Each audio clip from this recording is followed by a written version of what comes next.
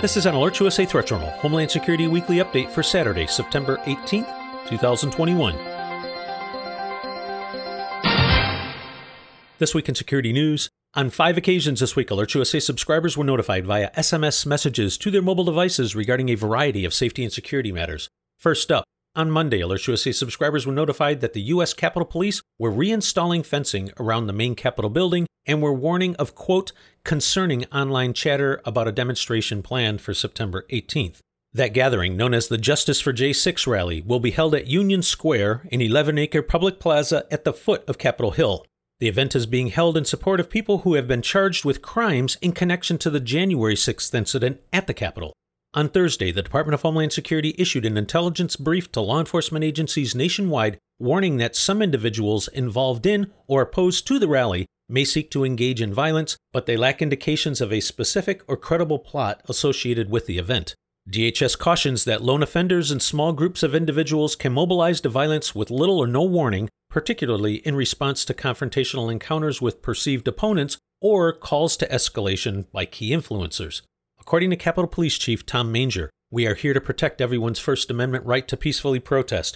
I urge anyone who is thinking about causing trouble to stay home. We will enforce the law and not tolerate violence. Last week, the Capitol Police Board issued an emergency declaration allowing the department to deputize outside law enforcement officers as United States Capitol Police Special Officers. On Friday of this week, Alert USA subscribers were also notified that the DoD had approved a request from the Capitol Police for deployment of National Guard troops to Washington in case law enforcement requires additional support. National Guard troops will be stationed at the D.C. Armory and will only be deployed at the request of the Capitol Police in order to protect the Capitol and congressional office buildings. According to a Pentagon spokesman, should the Capitol Police require assistance, they will first utilize local, state, and federal law enforcement capabilities before requesting the deployment of the Physical Security Task Force. Alert USA will be monitoring the D.C. event and will notify service subscribers of any changes in the overall public safety outlook as the situation warrants.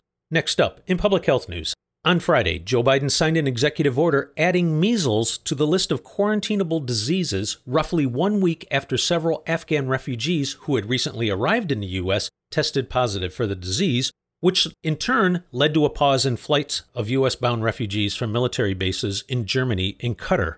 According to the National Security Council, the executive order adds measles to the list of diseases that HHS and CDC have the authority to issue federal quarantine orders for, requiring individuals who have been diagnosed or exposed to measles to self-isolate to protect public health. This action was taken at the request of public health officials who cited the cases of measles among Afghans who recently arrived in the U.S., as well as several previous outbreaks of measles in recent years.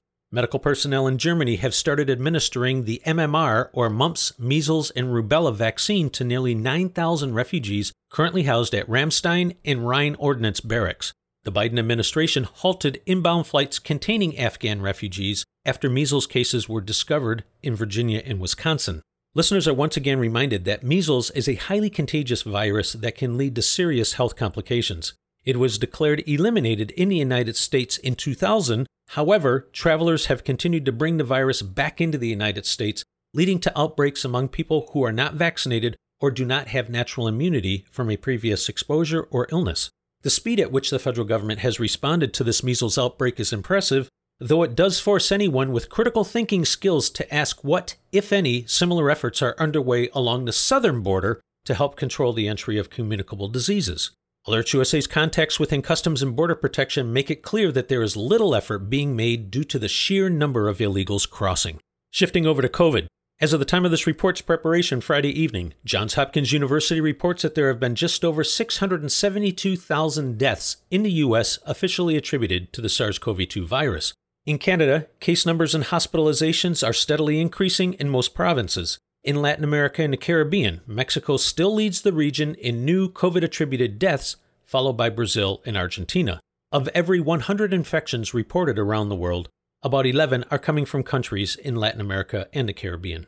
In travel security news, listeners are once again reminded that a new National Terrorism Advisory System bulletin is in effect, warning of the threat posed by domestic terrorists, individuals and groups engaged in grievance-based violence, and those inspired or motivated by foreign terrorists and other malign foreign influences. The Transportation Security Administration has extended the mask requirement for everyone, vaccinated or not, across all U.S. transportation networks, including at airports and on commercial aircraft, buses, and rail systems through January 18th of 2022. Additionally, the CDC still requires all air passengers entering the United States, including U.S. citizens and legal permanent residents, to present a negative COVID-19 test taken within 3 calendar days of departure or proof of recovery from the virus within the last 90 days. If you are planning travel abroad this autumn, regardless of the destination, AlertsUSA strongly recommends checking out the U.S. State Department's travel website as well as that of the CDC for safety, security, and health considerations.